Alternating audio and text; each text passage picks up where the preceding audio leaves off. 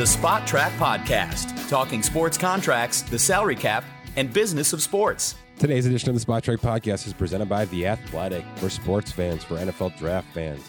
Visit theathletic.com/SpotTrack on your web browser. Register, get 40% off your first year. Download the app, personalize it. You get exclusive ad-free content every single day. That's theathletic.com/SpotTrack. My name is Mike Giannetti. Happy NFL Draft Day.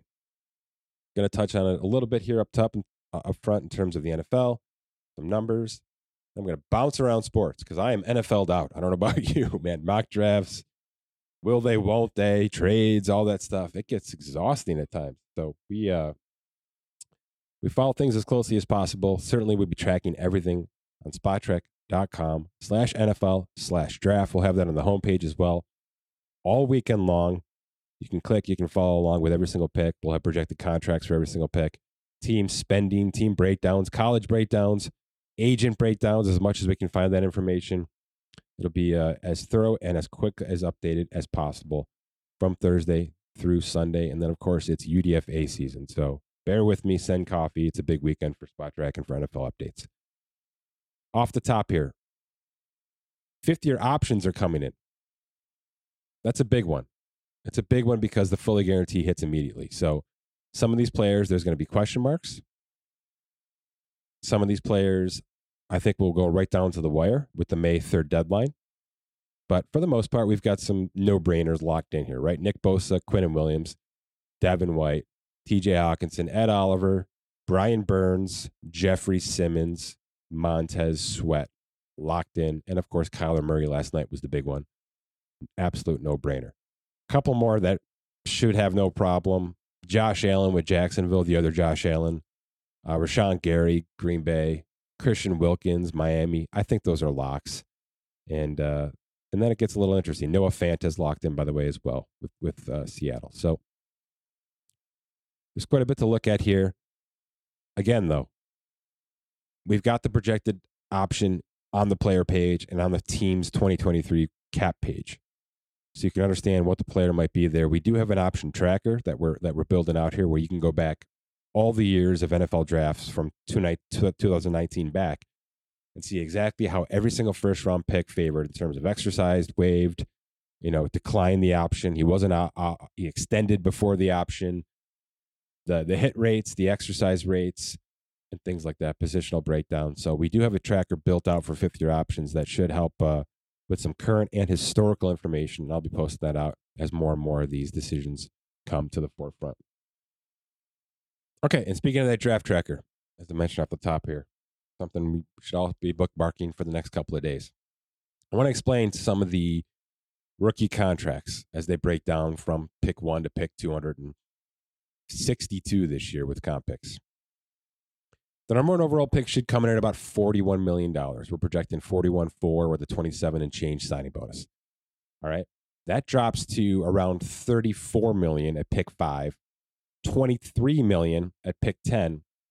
And if you go all the way down, right, to the end of the first round, it drops from 41.4 to 12.4. So it's a big drop off from the top to the bottom of that first round. For the most part, all 32 picks should be fully guaranteed. We do see some instances where at the back end of the first round, teams are able to squeak out maybe a half 4th-year salary guarantee. But for the most part, the first round is fully guaranteed. All the first rounders will have the 5th-year option. That's baked into the CBA. But that's your drop off, about 41.4 to 12.4 for the 4-year rookie contract for first rounders. Once you get to round 2, we're under 10 mil. All right, that's the drop-off, and that's the difference between round 1 and round 2. So if you're a running back, you better hope, or if you're a Breece Hall or Kenneth Murray, one of those players, you want to be. I mean, you're talking almost $2.5 million to go from pick 32 to pick 33. That's generally how things have dropped off here. Let's say you're the last pick in the first round at 12.4. If you're the last pick in the second round, you're at or around $6 million for 4 years. Think about that. That's $1.5 million per year. Okay, that's the kind of value. That's pick 64. That's why this rookie wage scale is so powerful for front offices. It's nuts value. Nuts. Think about if pick 64 is a running back. Okay? $6 million over 4 years. Melvin Gordon just got $2.5 million for 1 year. Even Melvin Gordon's bottom of the barrel veteran contract to be an RB2 in Denver is more per year than what the 64th pick in the draft will cost you on average for 4 years. That's the value you get out of the rookie contract. That's why running backs and safeties and some of these lower paid positions, it's just a slam dunk to go this route. There's just no need to go veteran salary, and that's bad news for veterans, and I'm not trying to push away from them. But I just wanted to show how powerful this is. So for the most part, in round two, the top of round two, you'll have 3 years fully guaranteed. As you go down towards the back end of round two, it's going to start to be 2 years, maybe a little bit of the third year fully guaranteed. And then round three is where it gets really squirrely. There's some negotiation back and forth. There's no really set in stone moniker. But for the most part, round three will have 2023 fully guaranteed, and then maybe a little bit more. Maybe it'll trickle into 2024. But after that, it's signing bonus and done. That's it. Whatever your signing bonus is. So for your round four, top of the round four, you're talking about $930,000 for that bonus. That's your guarantee. Your base salaries will not be guaranteed basically from round four on. There's some wiggle room round three. Maybe some teams will sneak in some workout bonuses to give guys a little bit earlier cash flow, but that's generally how it works. Round one, almost entirely fully guaranteed. You might have some exceptions. Round two, for the most part, 3 years, maybe some change into the fourth year. And then round three is going to be 2 years, maybe a little bit into the third, but probably not. And then it's signing bonus guarantee, and that's it from 4 through 7. So something to keep an eye on as players kind of fall where they fall. And, if somebody slips out from round 2 to round 3, it means most likely an entire base salary of guarantee that's falling off of that player's roster, not to mention a lower contract. Okay, not only is the real NFL draft happening, but it's time to start thinking about your fantasy NFL draft. Do you love fantasy sports? Of course you do. Are you looking for a brand new challenge, a difficult challenge this year? Our friends at Dynasty Owner are back. Dynasty Owner is the new way to play fantasy football with real NFL salaries, using all the strategies that it takes to run an actual NFL franchise. Dynasty Owner provides a unique and challenging experience. It's a fun one, too. We've done this for a few years now. It's a unique and challenging experience that tests your skills as an owner and as a general manager, and really as a coach, too, right? Who to start, who to sit. You'll have complete control over your team's future. You can build to the draft, make full trades, sign free agents, all while managing your team's actual salary cap. Can you create a dynasty of champions? Sign up today at dynastyowner.com and get started on building your next NFL franchise. That's dynastyowner.com. Great app too. Easy app to use when you're managing things throughout the season. It's a strong company. These guys are great. I've been on their show. They've been on my show. This is a company we highly endorse, and it's a game that's really fun. And like I said, it's challenging. This is not like other fantasy sports. Give it a shot this year. dynastyowner.com. Quick quarterback segment, because generally right now we'd be all going crazy about which quarterbacks are going to be drafted and how things are going to shake up in terms of the depth charts and the rotations, and maybe there's some players that fall out of favor. And that's just not the case with this draft, as you've heard from a million people a million different ways. Yes, I think Malik Willis goes to a team that needs a quarterback. Yes, I think Kenny Pickett goes to a team that needs a quarterback. Carolina and Pittsburgh seem to be those teams.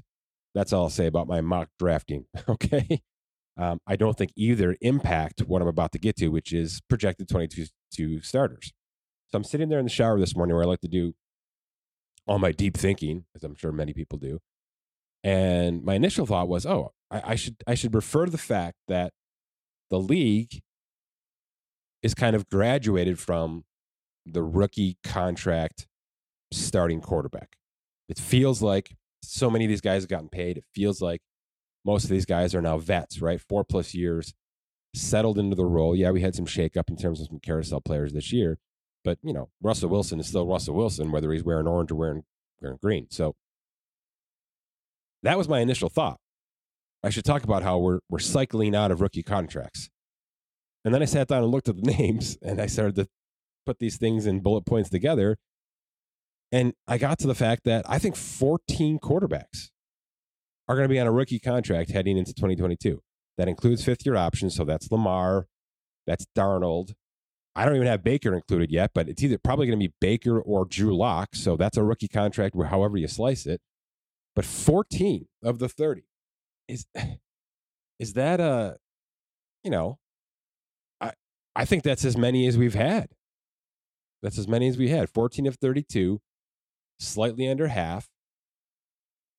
That's Davis Mills. That's Trevor Lawrence. That's Joe Burrow. It's just more than I thought. And maybe it's more than you thought as well.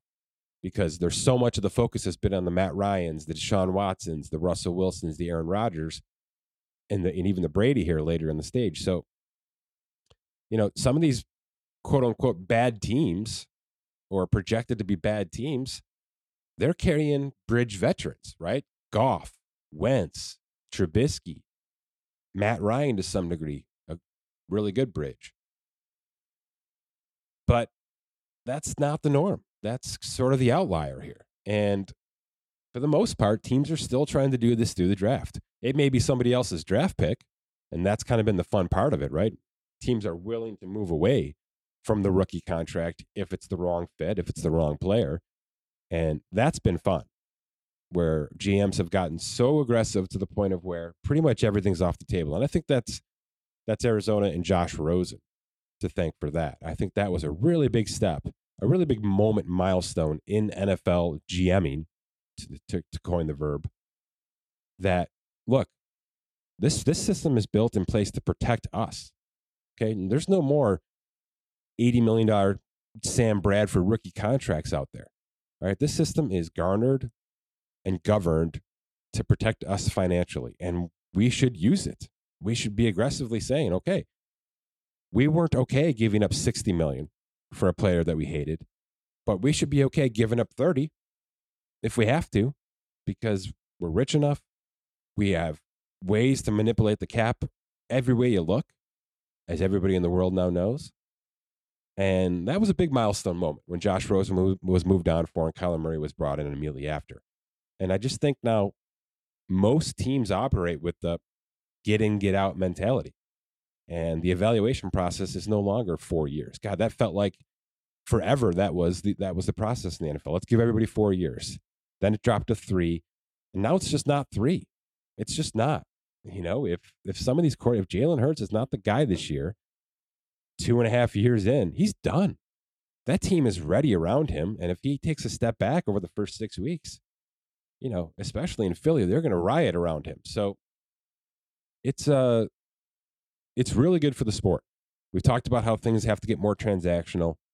The NBA has been the king of this on a much smaller scale. But that continual over and over use of let's get in, let's get out, let's make sure we have the right fit at every point in time. Chemistry, culture, all that stuff matters, but it's got to be done with a lot more brevity. It's got to be done with, if you're not the guy, you're going, and we'll find a trade partner and we'll make it work. So it's been great to see. It's been a lot of fun these past 2 NFL off seasons. I don't think we're done yet. I have a feeling by the time I finish recording this, I may be flipping up Twitter and finding a couple more trades happening here. Veteran, experienced players that are moving with some draft picks to kind of get guys geared up for Thursday and Friday. So it's been a really good process. But 14 rookie quarterbacks, I do think, are about to take the helm. Somebody in Seattle, Kyler Murray, and you can say he might get his contract. I don't see it. Sam Darnold, or somebody. Justin Fields for sure. Jalen Hurts for sure. Daniel Jones. Justin Herbert for sure. Trevor Lawrence for sure. Davis Mills. Joe Burrow. Lamar Jackson via contract. Zach Wilson. Mac Jones. Tua Tagovailoa. There's your 14. I don't think anybody's going to usurp those guys right now.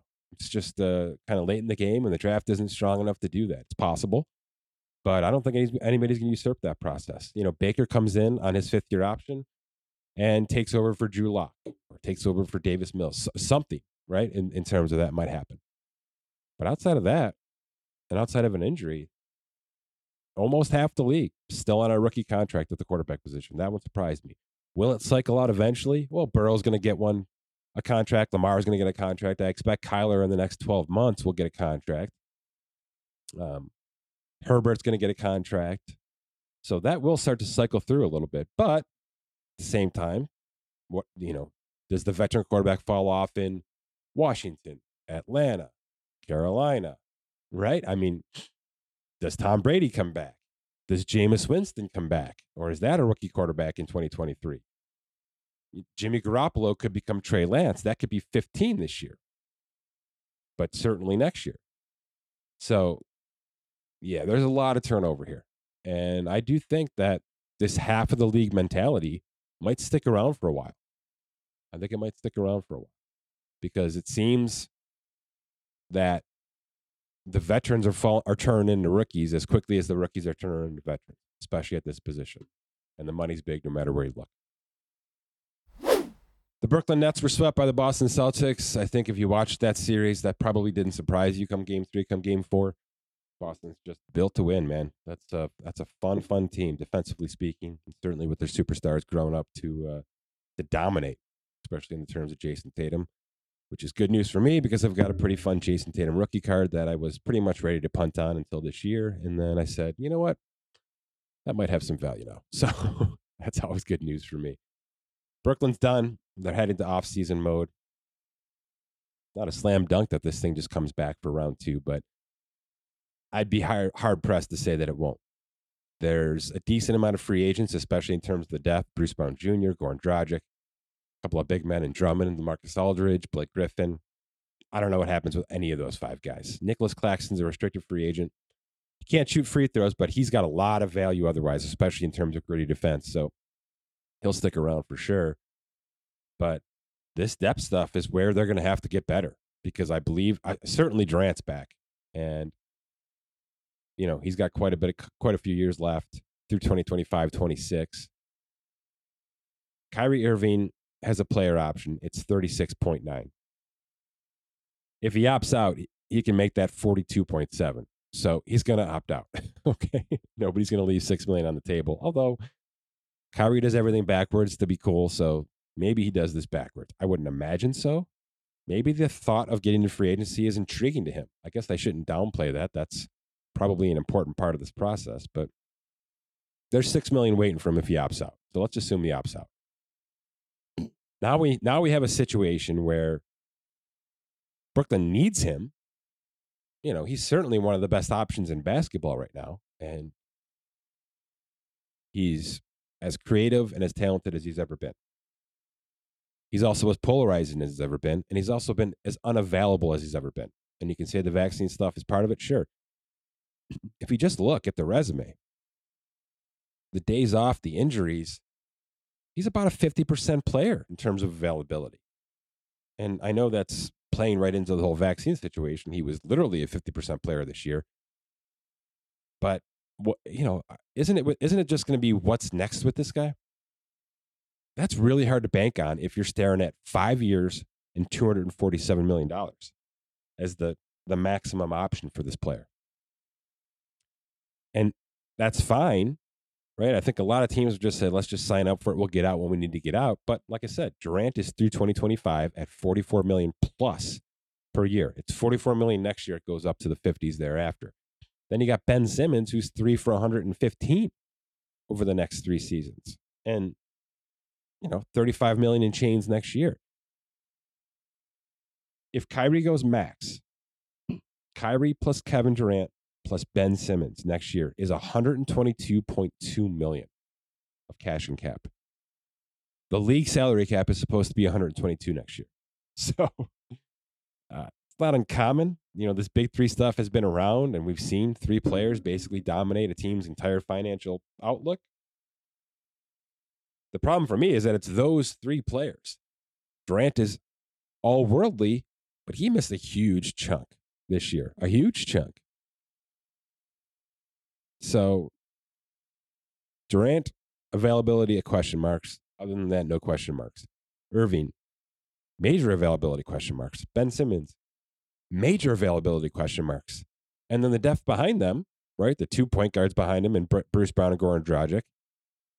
UFAs, Patty Mills is on a player option, $6.1 million. Got to think he's going to punt on that. So he'll need a contract situation. So all the point guards in Brooklyn are basically up. Let's put it that way. All of them. All of the big men, and I guess I would include Ben Simmons in that regard because I just can't imagine Ben Simmons is going to play point guard for the Brooklyn Nets. He's going to be asked to do paint work. All the big men not named Ben Simmons are up. You can patch this thing together with exceptions and minimum contracts, and that's certainly what they've had to do. But at what point in time does this look like the Lakers? Or what point in time does it get to look like the Lakers? It's a terrifying situation because we now have this outlook, right? This reference point that is the Los Angeles Lakers that was player driven. There's no question about it that Anthony Davis and LeBron James wanted Russell Westbrook and wanted the rest of those players to go in favor of Russell Westbrook. And there's no question that that was the wrong decision. And there's no question that the players that they had to fill in the blanks with, right? The other 6 roster spots of older, past their prime vets didn't even come close to holding their weight through 82 games. Didn't even come close. And that's the risk you take when you're all in on the big 3 process like Brooklyn appears to be. And that's what this is. And it's a big one with 2 big question marks is what it is at $122 million plus for next year. So there's a lot to think about here if you're Sean Marks. And there's going to be a lot of pressure from Durant, rightfully so. Kyrie Irving's already come out and said, we collectively as a team have to figure this out. That's bad news because that sounds like LeBron James sitting down with Rob Pelinka and picking out the players he wants to play with in 2021-22. That's what it sounds like to me, that collectively Kyrie Irving's going to have a lot of say in what happens here over the next few months. That's bad news. That's bad news. That is player empowerment gone a little too far, in my opinion. Sure, these guys know the league.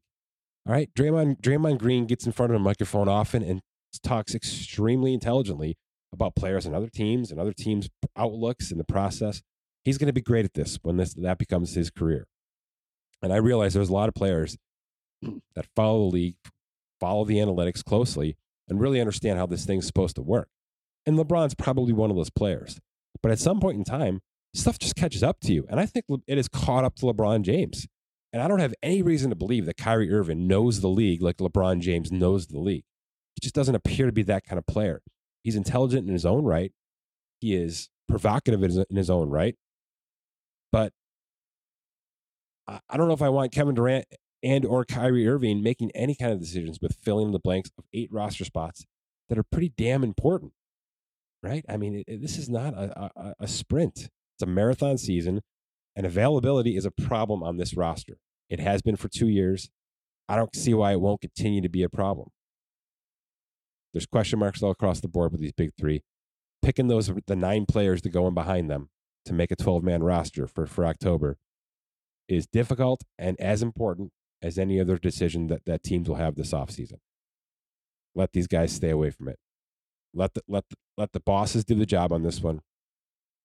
And that goes for the Lakers as well. All right, the rare and elusive NHL segment on the Spy Track podcast. It's time. I've been watching quite a bit of hockey lately, ramping up for the playoffs, which are, so late this year because of the Olympics, but we deal. Kind of like things scattered a little bit in terms of the NBA and Major League Baseball and whatnot. So should be able to focus a little bit more on these teams. And look, I've done segments on McDavid before, but it's time. And I don't think this should bore anybody. This guy, if you're just a sports fan, if you're just a fan of athletics, this guy is worth the price of admission. And I got to toss some numbers your way on this guy here again. All right. First of all, kind of an encompassing look at the NHL this year, which has been strong.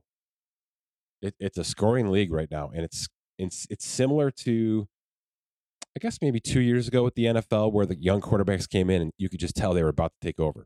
Burrow kind of put the icing on that cap last year, and Mahomes did it a few years back, and Josh Allen maybe in between. That's kind of where we are, where these kids in the NHL, they're not rookies, right? They're almost experienced vets now, 4 years in or so, 5, 6, some of them, but they're still under 25. And they're just dominating this league right now, especially in terms of production. So 5 players right now. There's 2 games left. Some teams have won. So we're pretty much at the finish line. But there's probably 3 or 4 points to be tossed onto this list. 5 players currently have 100-plus points, which is a big threshold to get to. McDavid, Jonathan Huberdeau, Leon Draisaitl, Auston Matthews, Steven Stamkos, the kind of the old the old dog in this crew, got back up there. There's two more sitting right there at 97, trying to get in here in the last couple days. So certainly 5, realistically 6 or 7 could get to that plateau. It's a huge number, and it's really good for the league. This is a league that has tried via CBA, via rule changes, to get more scoring, to get more eyeballs on this league. And this is a really good sign, especially when your superstars are there. And what do I mean by that? Of those 5 players with 100 points, 3 of them are top 5 pay. So your high-paid superstars are putting the production, putting the puck in the net, at least being involved in plays that put the puck in the net. And McDavid's at the top of this list. He's, as you might imagine, he's, I believe, 7 points clear of Huberdeau right now in Florida. Florida's having a monster season, by the way. I know nobody there is watching or showing up, but across the league, Florida is one of those teams that's must-see. And Edmonton is there as well. McDavid's leading the way. And I'll kind of transition quickly to him before I go back to a more all-encompassing look. It's 696 points now in 486 games. That's 1.43 points per game. That's already 6th in NHL history. I don't know if it's sustainable. Gretzky's almost 2, so we're just in a different world with hockey right now. But the fact that this guy is doing this in this sport right now in this era, it's must-see. It really is must-see. 696 in 486. It's phenomenal stuff. What does that mean? It means if I'm a father of 2 kids that enjoy going to a hockey game, I'm paying to see this guy, because every single time I show up, there's going to be at least 2 scoring plays where this guy's involved. That's what this guy is telling me statistically. That's really good for business. That's really good for TV. That's really good for in-game. It's really good for the Oilers, of course, but it's an incredible number. Look, this guy put up 105 points in 56 games last season. Last season could have been a 140, 150-point year if it's a real season, if it's a full season.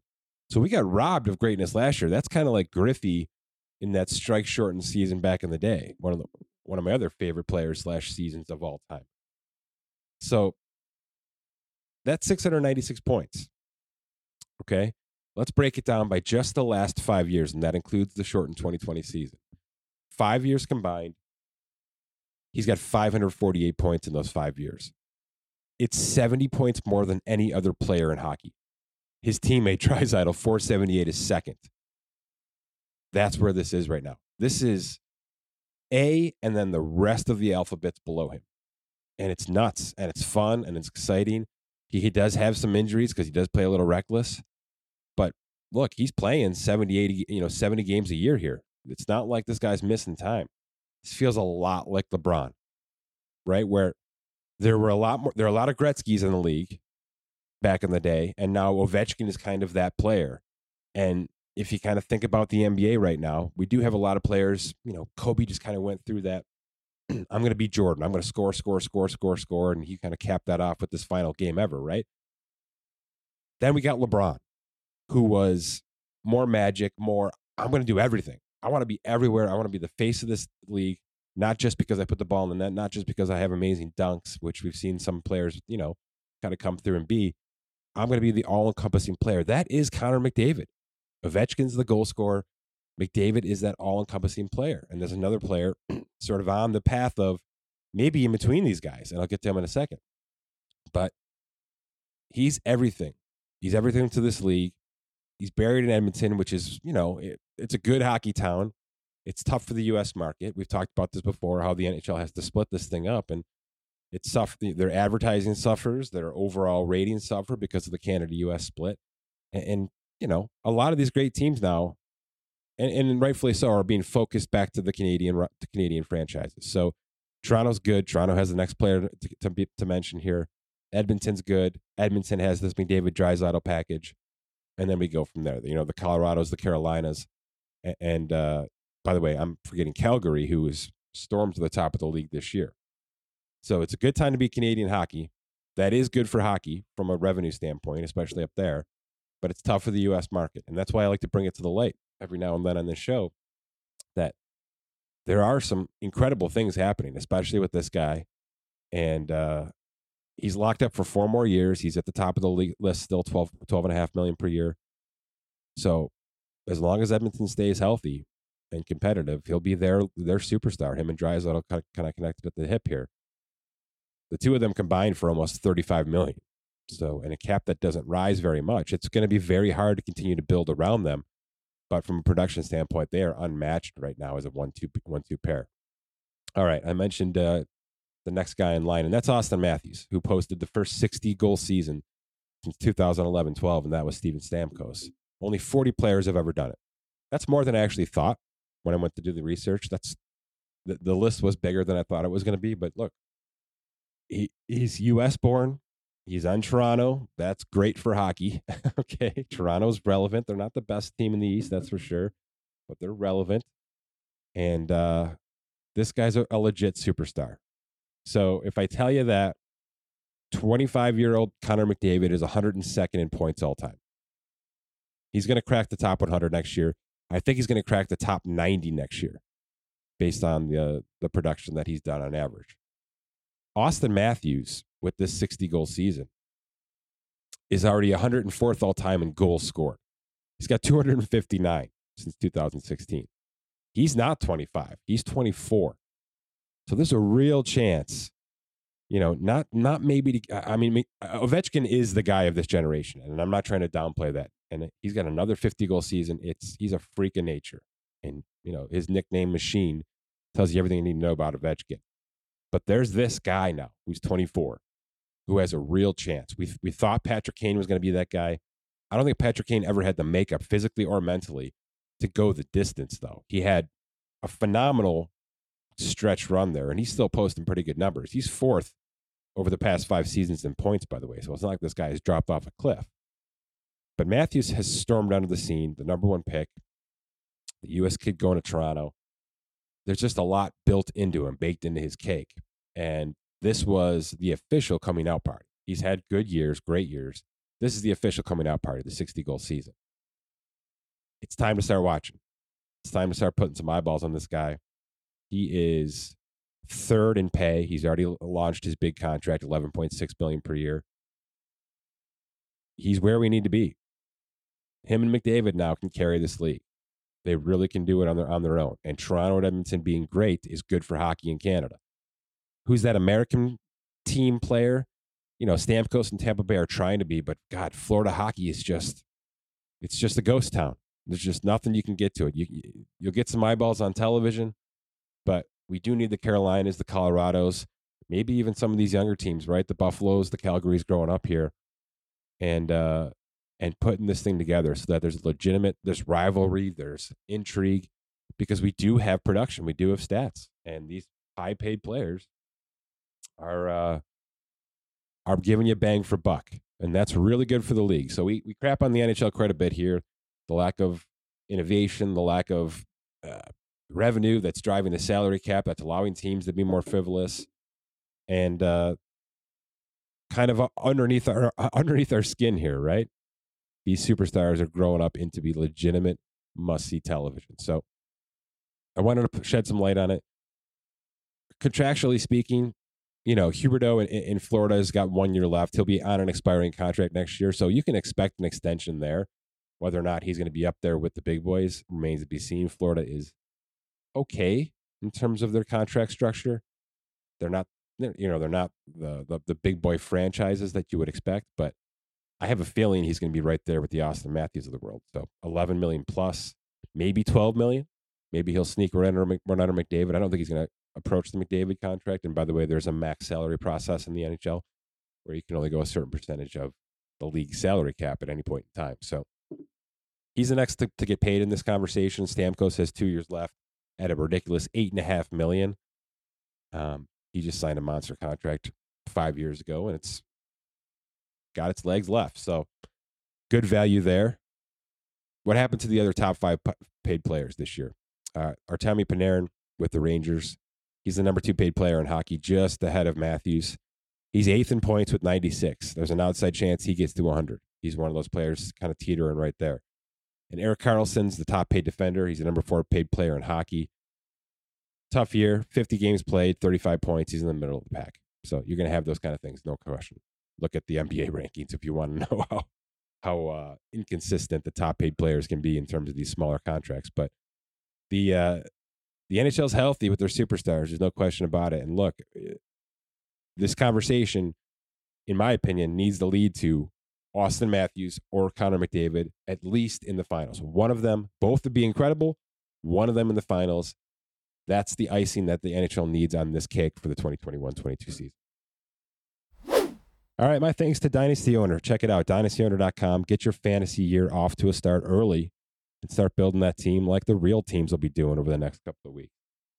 My thanks to The Athletic. Visit theathletic.com/SpotTrack. Get yourself 40% off that first year subscription. Happy NFL Draft, everybody. Happy NBA playoffs. We'll be back soon with another edition of the Spot Track Podcast.